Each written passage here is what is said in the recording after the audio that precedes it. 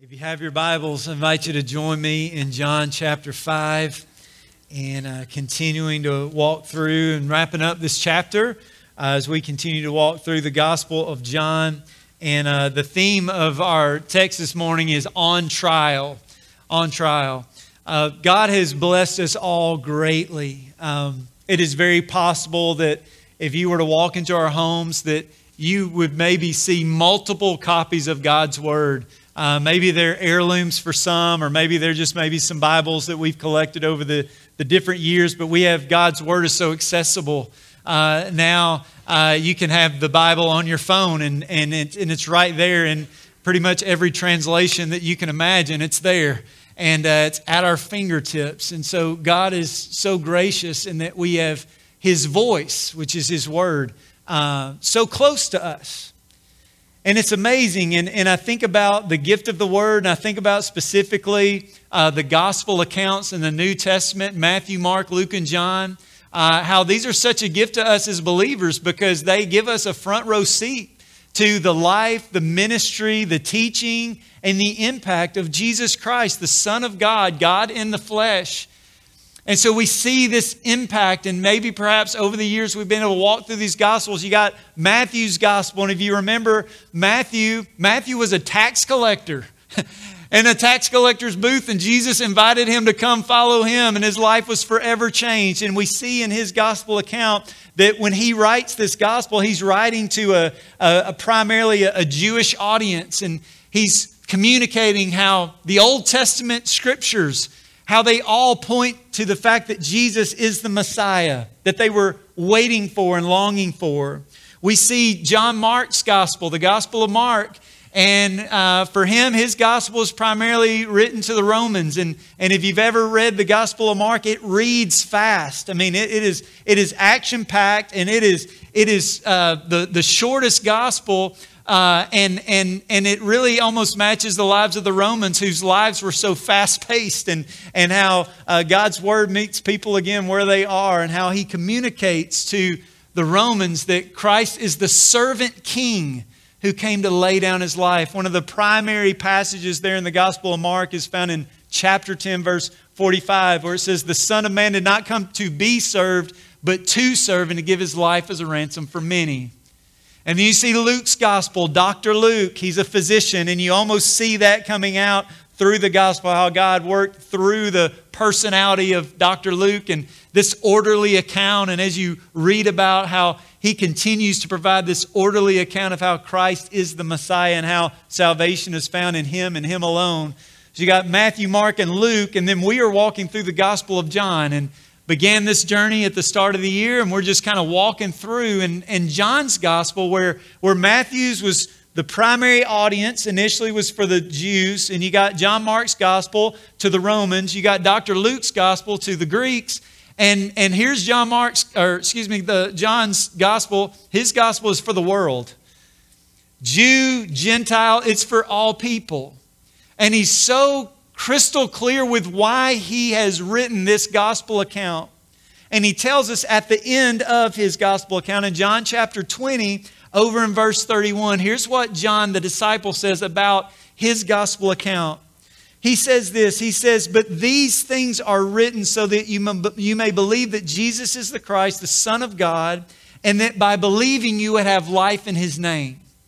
And so his whole purpose is that the world would understand and see that Jesus Christ is the Son of God, and that you will believe, by believing in Him, you can have life, and life in His name.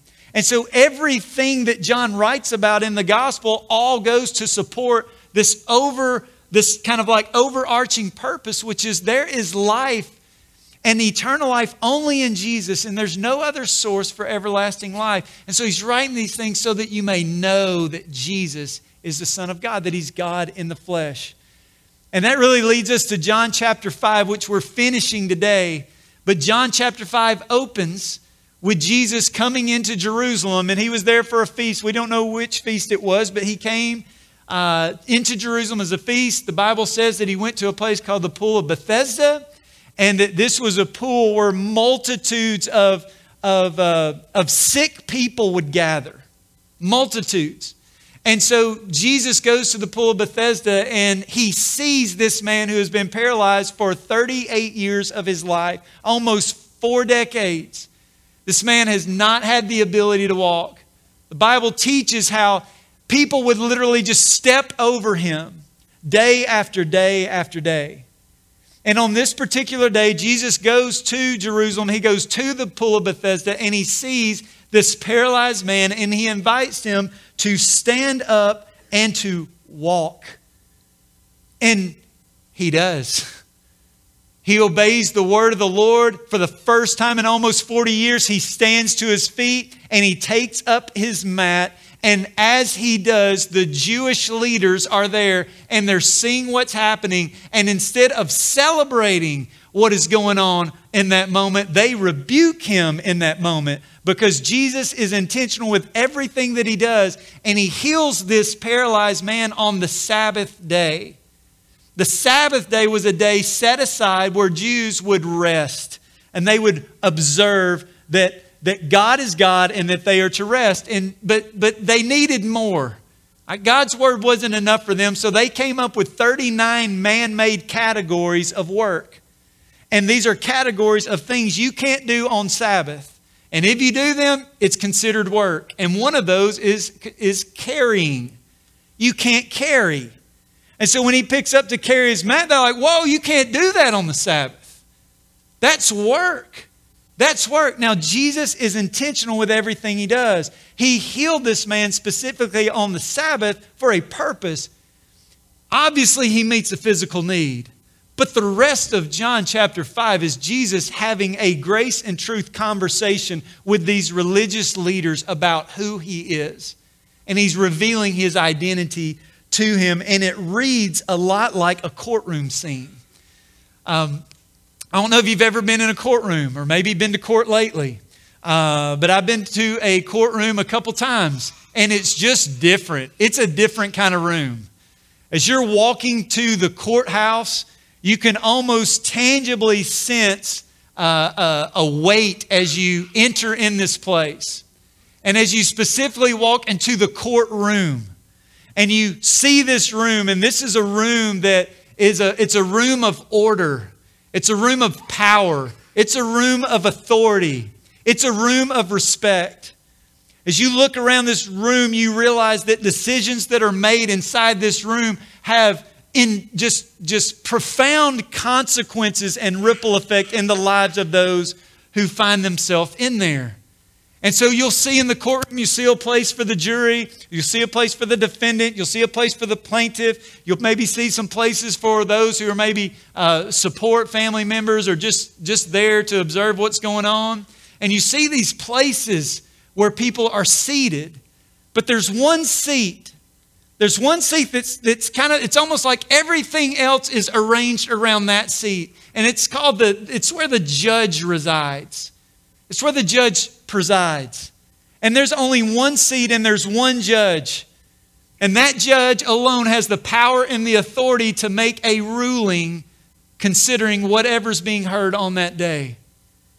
And what Jesus is doing in this grace and truth conversation is already multiple times leading up to verse 30 where we're jumping in. He has communicated that he is the righteous judge, that he alone has the power to pronounce guilt and to pronounce innocence. That he is communicating to these Jewish leaders that he and the Father are one. That they are equal in authority, that they are equal in power, they're equal in mission, they're equal in praise. And he is communicating this authority and this power to them. And the world, everybody in the world has an opinion about Jesus. Everybody has an opinion about Jesus. And every religion has an opinion about Jesus. Every person maybe you live, work, and play with has an opinion about Jesus. Everyone in this room, everyone listening, you have an opinion about Jesus. And in a lot of ways, Jesus is on trial. And in a lot of ways, he always has been. John 5, where we're at, reads a lot like a court scene. Because we're going to see the words witnesses and we're going to hear the words testify multiple times throughout the text. C.S. Lewis says it this way: every person has to decide who Jesus is. He's either a liar, he's a lunatic, or he is the Lord. He's one of the three. And many people will say Jesus is a good teacher. He's a prophet of God. He's a good moral person. But the thing is, you can't be a good teacher and say the things that Jesus said, because he is communicating to these Jewish leaders, I am God. God and the Father are one, and he is the righteous judge. And so what you're going to see in the remainder of John 5 is this main idea that Jesus provides the world with overwhelming evidence to place their faith in him. Overwhelming evidence. So let's look at verse 30. The Bible says this in John chapter 5, verse 30. I can do nothing of my own, Jesus says. As I hear, I judge, and my judgment is just, because I seek not my own will, but the will of him who sent me. If I alone bear witness about myself, my testimony is not true. And we may stop right here and be like, what did Jesus just say? Did he just say his word wasn't enough? But we know his words are more than enough. That Christ has nothing to prove to anybody. The fact that he's having a conversation with these religious leaders is an act of grace. The fact that God would reveal himself to us is an act of grace. He owes nothing to anybody, but yet in his grace, he reveals his nature and he reveals who he is through his word. And he's doing that to these religious people. He says, if I alone bear witness about myself, my testimony is not true. So what's happening? What's happening is he's meeting these religious people where they are. And I love that about Jesus. Jesus meets people where they are. Where were Peter and Andrew when Jesus invited them to follow him? They were fishing. Where in the world did Jesus meet a weary Samaritan woman? He met her at the well in the heat of the day. Where in the world did Jesus meet Nicodemus, a religious leader? He met him at his request at an evening hour. Where did Jesus meet Paul? Paul was on his road to Damascus to persecute believers, and Jesus met him right where he was. Where did Jesus meet Zacchaeus? Up in a tree.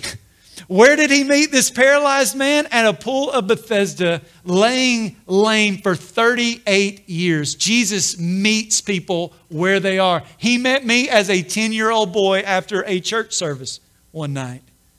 My life has been changed ever since. And so be encouraged. Jesus is pursuing a love relationship with you. He loves you and he meets you where you're at. Because here's one of the lies of the enemy. And it's one of, I believe, the most powerful lies that he will whisper in the ears of all those who don't have a relationship with Jesus. And that is this, is who are you to think that you can have a relationship with God? You're not ready for this. Have you seen yourself? Have you seen your life lately? Have you seen the decisions you made lately? Here's what you need to do. You need to go and you need to get your act right. You need to clean yourself up and then come to the Lord, where Jesus meets people where they are and where they're at. We can't clean ourselves up. He meets us where we are and he cleans us up from the inside out. He meets us where we are. He's meeting these Jewish leaders where they are. Why? Because they love the Old Testament scriptures. They treasured the Old Testament scriptures. They treasured the law. They memorized the law. They recited the law. They chanted the law. They sang the law. Like the Old Testament scriptures are their treasure. And here's what the Old Testament law says over in Deuteronomy chapter 19, verse 15. The Bible says that a single witness shall not suffice against a person for any crime, for any wrong in connection with any offense that he has committed.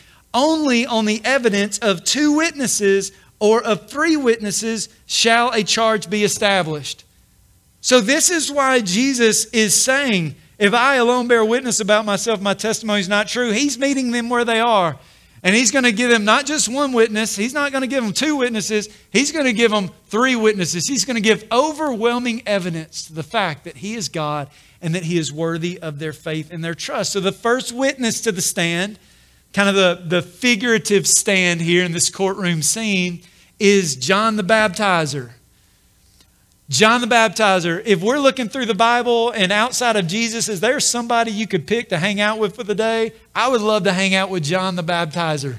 He was a long-haired, camel hair wearing, locust-eating, honey-eating forerunner for Jesus. And in a lot of ways, he just seems like so bold and courageous for the Lord. And so what Jesus says in verse 32 is he says, there is another who bears witness about me. And I know that the testimony that he bears about me is true. You sent to John, and he has borne witness to the truth. Not that the testimony that I receive is from man, but I say these things so that you may be saved. And I think that's just a good reminder for us to be encouraged. Why is Jesus having this conversation with these religious people? Because he desires them to be saved. Why is God sharing his truth to us, revealing himself through the word to us? He desires us to be saved. He desires relationship with us. The Bible says this in verse 35, he, speaking of John the Baptist, he was a burning and shining lamp, and you were willing to rejoice for a while in his light. So his first witness to the stand is John the Baptizer, an eyewitness. There's probably no more powerful testimony than an eyewitness. All right, you can't tell somebody they didn't see something they saw. Even John, the disciple who wrote this gospel, he wrote a couple other letters found towards the back of the New Testament. And here's what John, the disciple, says over in 1 John 1:1. He says, that which was from the beginning, which we have heard and which we have seen with our eyes, which we have looked upon and have touched with our hands concerning the word of life. In other words, he's saying, listen, I have touched Jesus. I have seen Jesus. I have been with Jesus. Let me tell you about this Jesus. And John the Baptist, this eyewitness, he was there. He was there. He was the forerunner. He was preparing the way for the Messiah. That John the Baptizer was the one that said, behold the Lamb of God who takes away the sin of the world. That John the Baptizer was the one who said in the next breath in John chapter 1 verse 30, he said, this is he of whom I said, after me comes a man who ranks before me because he was before me. In other words, he's speaking to the fact that Jesus is eternally pre-existent. And so the Jews in Jerusalem, they heard about John the Baptist. And the Bible says they rejoiced for a little while. Why? Because they're looking for the Messiah. They're waiting for the Messiah. And so they send a group out there to John the Baptizer to see what in the world's going on. And they were excited and they were rejoicing until they found out who John the Baptizer is pointing to. And they see Jesus. And Jesus didn't quite fit the mold of who they think the Messiah of the world should be. They're looking for the one who's riding on the white horse. They're looking for the one who's going to overturn Rome and release them from the tyranny of Rome. But Jesus doesn't fit their picture of what the Messiah should be or who the Messiah should be. So what did they do? They rejected him. They rejected Christ altogether. Jesus describes John as the lamp. He said he was a burning and shining lamp. Again, these Jews hold the Old Testament scriptures. They know the Old Testament scriptures. They memorize them. They chant them. They sing them. They've hidden them in their heart. And they would remember the psalm, what the psalmist wrote over in Psalm chapter 132, verse 17, where the psalmist says this, I have prepared a lamp for my anointed. Who's the anointed? Jesus. That word anointed means Messiah. He's the only one who can give salvation. But there is a lamp. And he's saying John was the burning, shining lamp. That John the Baptizer is the forerunner for Jesus. And so Jesus doesn't just stop there. The evidence, witness number 1, John the Baptizer. Witness number 2 is his works. Verse 36 says this, but the testimony that I have is greater than that of John. For the works that the Father has given me to accomplish, the very works that I am doing, bear witness about me that the Father has sent me. Now, every miracle has 2 purposes. I mentioned it just a moment ago. Every miracle you see that Jesus performs meets a physical need. But there's a second purpose of every miracle, and that second purpose always is to reveal his identity as God. And so there is, in a very real sense, he meets a temporary physical need, but there's an overarching purpose to every miracle, and it's to reveal who he is. It just happened at the Pool of Bethesda. It helps us to kind of remember, he just healed a man who had been lame for 38 years of his life. And now he's having this conversation. You can't deny his works. Nicodemus, the Jewish ruler, in John chapter 3, a few weeks back, here's what Nicodemus says in John chapter 3, verse 1 and 2. The Bible says there was a man of the Pharisees named Nicodemus. He was a ruler of the Jews. This man came to Jesus by night and said to him, Rabbi, we know that you are a teacher come from God, for no one can do these signs that you do unless God is with him. Nobody can do what you do, Jesus. We know God is with you. Like nobody can do what you did. If we fast forward in redemptive history from this moment and we go beyond the resurrection of Jesus into the launch of the early church. In Acts chapter 2, Peter is preaching on what's known as the day of Pentecost. And he's preaching to a city filled with religious people. And here's what Peter says in Acts chapter 2, verse 22. He says, Men of Israel, hear these words. Jesus of Nazareth, a man attested to you by God with mighty works and wonders and signs that God did through him in your midst, as you yourselves know. In other words, you all know what Jesus has done. You've seen the works. And so, again, Jesus has called witness number 1, eyewitness John the Baptizer. He has called witness 2, and that is his works. But there's a third witness, and that is the witness of his word. Verse 37. The Bible says, and the Father who sent me has himself borne witness about me. His voice you have never heard, his form you have never seen, and you do not have his word abiding in you, for you do not believe the one whom he has sent. You search the scriptures because you think that in them you have eternal life, and it is they that bear witness about me. What he's teaching them is like, the scriptures, again, that you memorized.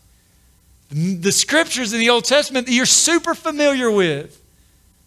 All those Bible stories and all the things the prophet taught. And everything, all the songs the psalmist wrote about. All those things that you've treasured up in your heart. He's saying they all point to me. They all point to me. In Luke 24 on Easter a couple of weeks ago, we walked through a passage in Luke 24. This was Resurrection Sunday. The tomb is empty and 2 disciples were on their way to a place called Emmaus. And on their road to Emmaus, Jesus comes up to these 2 disciples, and here's what he says to them. He gives the first Bible study after the resurrection, and here's what he says. Luke 24, verse 27, and beginning with Moses and all the prophets, he interpreted to them in all the scriptures the things concerning himself. In other words, Moses, what did Moses wrote? Moses wrote the first 5 books of the Bible. Moses wrote Genesis, Exodus, Leviticus, Numbers, and Deuteronomy. Jesus is saying all of those books point to me. All of the prophetic writings that you've treasured in your heart, they all are about me. I have a children's, it's called the Jesus Storybook Bible, a devotional for kids. I love how Sally Lloyd Jones says it this way. She says, now, some people think the Bible is a book of rules, telling you what you should do and shouldn't do. The Bible certainly does have some rules in it. They show you how life works best. But the Bible isn't mainly about you and what you should be doing. It's about God and what He has done. Amen? Amen. Other people think the Bible is a book about heroes, showing you people you should copy. The Bible does have some heroes in it, but most of the people in the Bible aren't heroes at all. They make some really big mistakes, sometimes on purpose. They even get afraid and run away. At times they are downright mean. No, the Bible isn't a book of rules or a book of heroes. The Bible is a story. It's an adventure story about a young hero who comes from a far country to win back his lost treasure. It's a love story about a brave prince who leaves his palace, his throne, everything to rescue the one that he loves. It's like the most wonderful of fairy tales that has come true in real life. You see, the best thing about the story is it is true. There are lots of stories in the Bible, but all the stories are telling one big story, the story of how God loves His children and came to rescue them. It takes the whole Bible to tell the story, and at the center of the story there is a baby, and every story in the Bible whispers His name. He's like the missing piece in a puzzle, the puzzle that makes all the other pieces fit together, and suddenly you can see the beautiful picture. It's all about Him. He's revealing Himself in His grace to these religious leaders. It's all about me. And the problem was this. The problem is that these religious people knew a lot about the Word of God, but they did not know the God of the Word. And I think if we were to take that truth up and we were to walk it into the 21st century, where we find ourselves sitting today in a worship service, is that it is possible to have all the knowledge in the world and to be able to destroy people in Bible Trivial Pursuit and have all kinds of answers. But the problem is when that knowledge does not transition from the head into the heart, because Jesus came to change us from the inside out. And when you have a life-giving relationship with Jesus Christ, that's exactly what happens. He changes us from the inside out. And when the knowledge transitions from our head into our heart, this is where that life-giving relationship with Jesus changes us and changes us forever. And so here is Jesus presenting overwhelming evidence. Don't just take my word, take the word of John the Baptizer. You all know him. You know what he was teaching. You saw him. You sent a group of people out there to listen to him. You rejoiced for a little while. Not just that, but the miracles, the works. Even the most prominent Jewish religious leader named Nicodemus says, we know nobody can do what you do unless God's with them. And then not only that, he communicates how the Scriptures are all about him. And in light of the overwhelming evidence, look at verse 40. Yet you refuse to come to me that you may have life. I do not receive glory from people, but I know that you do not have the love of God within you. And I have come in my Father's name, and you do not receive me. If another comes in His name, you will receive him. He's speaking prophetically there of the Antichrist who will come ultimately in his power and His name.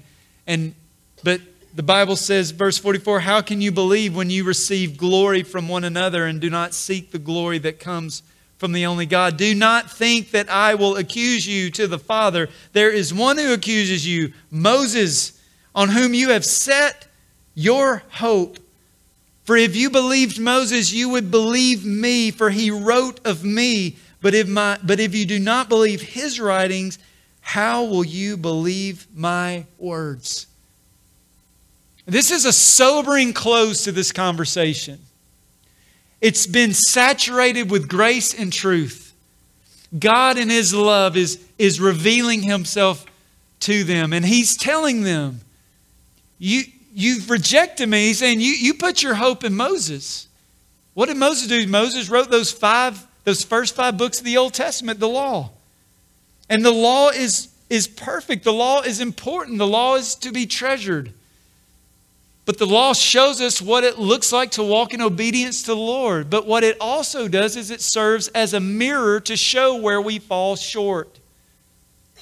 Because if you put our imperfect, sinful lives beside perfection, what you become is overwhelmed at our sinfulness. And that's what the law does. The law says, this is what obedience looks like. And then when you use it as a mirror to look at your life, you ever look at the mirror and you see something that's out of place in your life? Or out of place on your face even, maybe?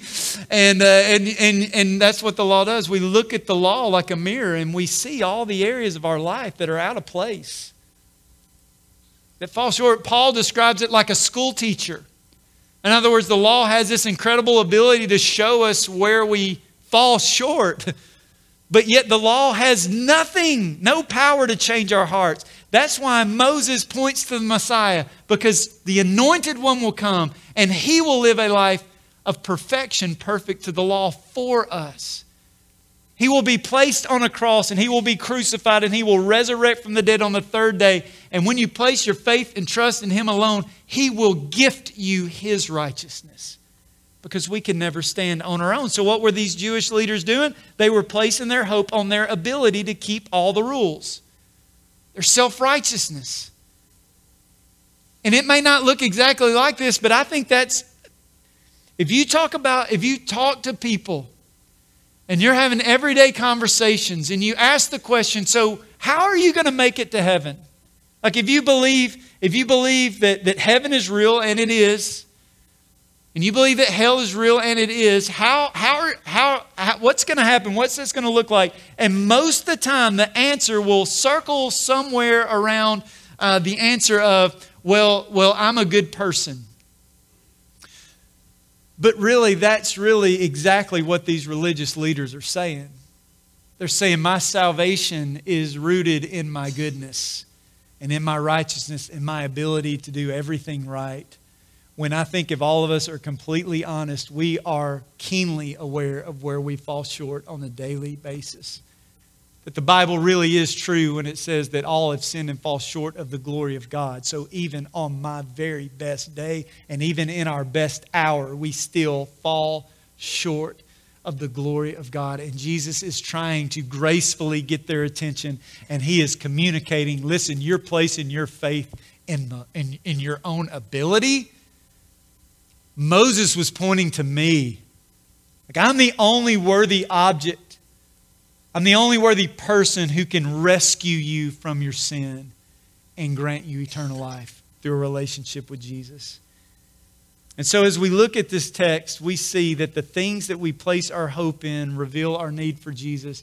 And if we are placing our hope in anything other than Jesus Christ for our salvation, we are missing the mark. And I don't say that based on what I'm saying. I'm saying it based on the grace-filled, loving truth of God who is revealing Himself to the world and who is communicating that I am God and in me alone there is life. And this is what, if you go up 40,000 foot and you see why is the disciple John writing this? He's writing this so that you may know that Jesus Christ is the Son of God, and that by believing in Him you will have life in His name.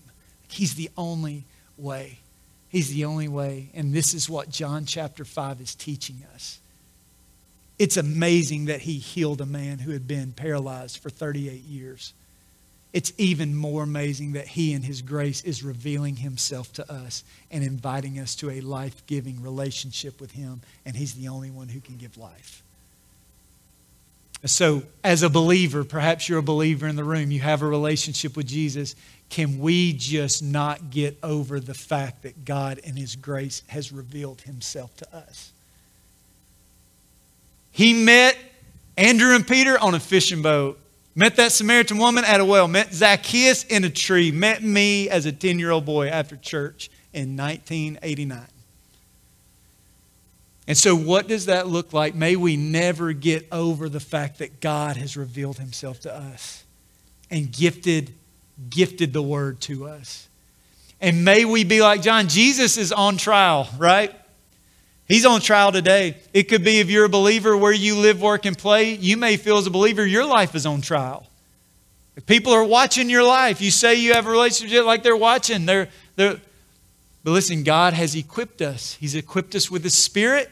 He's equipped us with His Word. He's equipped us with His presence. He's equipped us with who He is. He's equipped us with John chapter 5.